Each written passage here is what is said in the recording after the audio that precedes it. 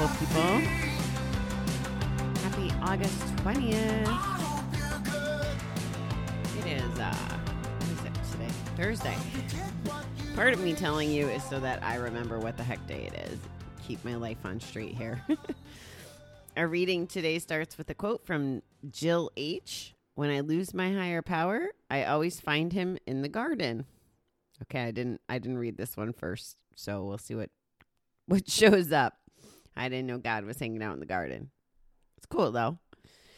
During active addiction, our spiritual lives were bankrupt. We knew just our own tiny corner of the universe, and it was usually a grim one. We were alone and lost. Now, in recovery, we find a great gift, a chance to develop a whole new relationship with a higher power. This can strengthen and sustain us during the worst of times and fill our lives with love every day. Once we doubted the existence of everything so positive, so loving. We felt if there was a higher power, it must be cruel and a vindictive force. Now, everywhere we look, we see evidence that a higher power exists and can bring us hope and joy. For many of us doubters, prayer and meditation have become the most important and satisfying parts of our recovery program. Prayer in the morning helps us start the day with calm confidence instead of confusion and anxiety.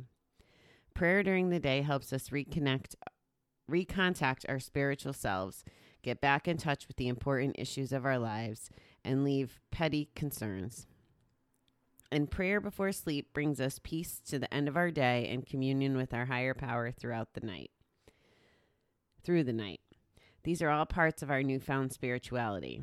Today, let me be grateful to my higher power for bringing light and joy in my life. I could definitely relate to this before and after theme that runs through this, for me, because I had like zero spirituality before recovery, like -0, if that's a thing. Other than I did believe that things happened for a reason for the most part, just not on that deep level that I'm compelled to believe now. I really think that this was another part of why I didn't believe. I mean, I have the whole I don't know if I've ever told you this story, so I'll tell you the story. When I was, we grew up with not a lot of religion, and we were able to choose. And I used to go to church with the neighbors, and, our parents just let us decide. So I ended up wanting to get baptized at a Baptist church when I was 10 or 11. And I was one of those kids that always had those nose plugs, when you jumped in the pool. I don't even know if they still make them.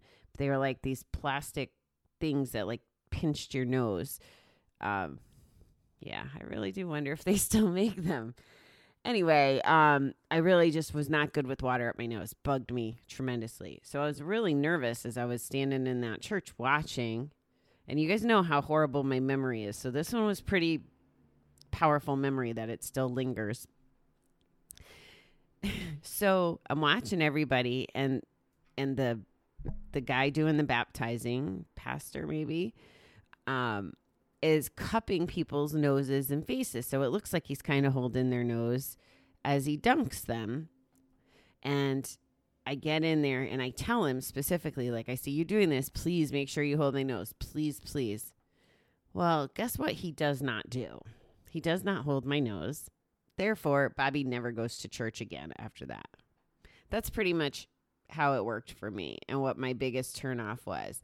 And at 10 years old, I mean, it sounds really ludicrous, but I was like, well, wait a minute. So I'm getting baptized to do this God stuff, but God doesn't even care enough to let him hold my nose. The resentment was just born out of that experience. As crazy as that sounds, that's essentially what happened. And I can remember, not too long after that. So then my teenage years is where, just a lot of the shit, we'll call it for lack of a better word, started. So I have this horrible, first impression And then I go into all this loss and turmoil, and it's like I totally took on that attitude of, well, if there's a God or a higher power, why are they doing this to me? The poor me, the why me, the this sucks, and it can't be so. And I totally relate to that. And it's so easy because we got to blame somebody when stuff isn't going our way. And now that I'm in recovery, the contrast, I guess it's all about perspective and faith. And faith was something that I really just didn't have a whole lot of interest in either. But now that I know, like, all of that, like everything that helped form those opinions actually all happened for a reason. And it had purpose, and it's making it so that my life is the way my life is today, where I am striving to be a good person. Like, it's just so simple. I just want to be a good person. That's it. I want to do good. I want to help people. I want to be happy. I want to be able to do the things I enjoy, golfing and visiting my friends and eating out and traveling. Oh my gosh, I can't wait to travel. Learning new things. Like, that's it. That's all I want to be and do. That's a whole lot different than that, work, go home, work, go home, work to live to work, vicious cycle. Like, that's not who I am anymore. And really getting to know that for me, you guys know, higher power is the universe. I'm very clear on that, like very specifically clear on that. I like the world that I'm in and the people that I tend to associate with also interchange the word source. And even the books I read, actually, from business people, nobody wants to have conflicts surrounding religion and whether you call it religion or if it's about just having a relationship with God, higher power, source, universe, whatever that is. Nobody wants, well, I don't think most people want to just fight about that. So I'm not here to tell you what's right or wrong. I am here to tell you that the quality of life gets so much better when I became open-minded to this, and when I started to actually, instead of have my blinders on, just kind of look with full-blown open eyes. Then I could see all the gifts that even things that I might have twisted.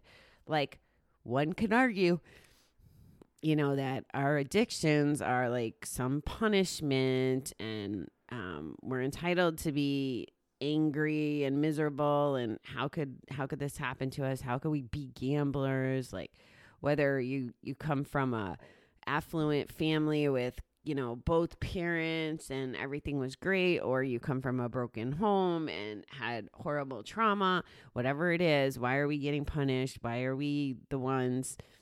Well, here's the thing.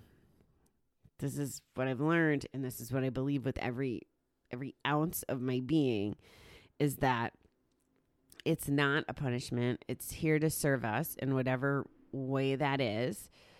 And it's a gift. Like, unfortunately, addiction can be a gift. And it's up to the individual whether or not it's a gift, what they choose to do with it or not do with it. But it really can be a gift and a resource to help yourself and hopefully help other people. That's just the way I see it. So, yeah, that's my stance on it. The reading ends with, today let me be grateful to my higher power for bringing light and joy into my life. And I'll be grateful to the universe for setting up my life the way that it's shaping up to be. It's really crazy. Like, I'm getting more calm about so many things. I mean, I still get pretty wound up about things. Don't get me wrong. And I'm definitely not perfect at managing every emotion, but knowing that I have to protect my positivity and keep the bucket full of the positive stuff is just, it's just a good guiding light for me, and it works. So that's the scoop today, guys. All right. I hope that everyone has a terrific, since it's Thursday, a terrific Thursday. It's not when you're listening to this.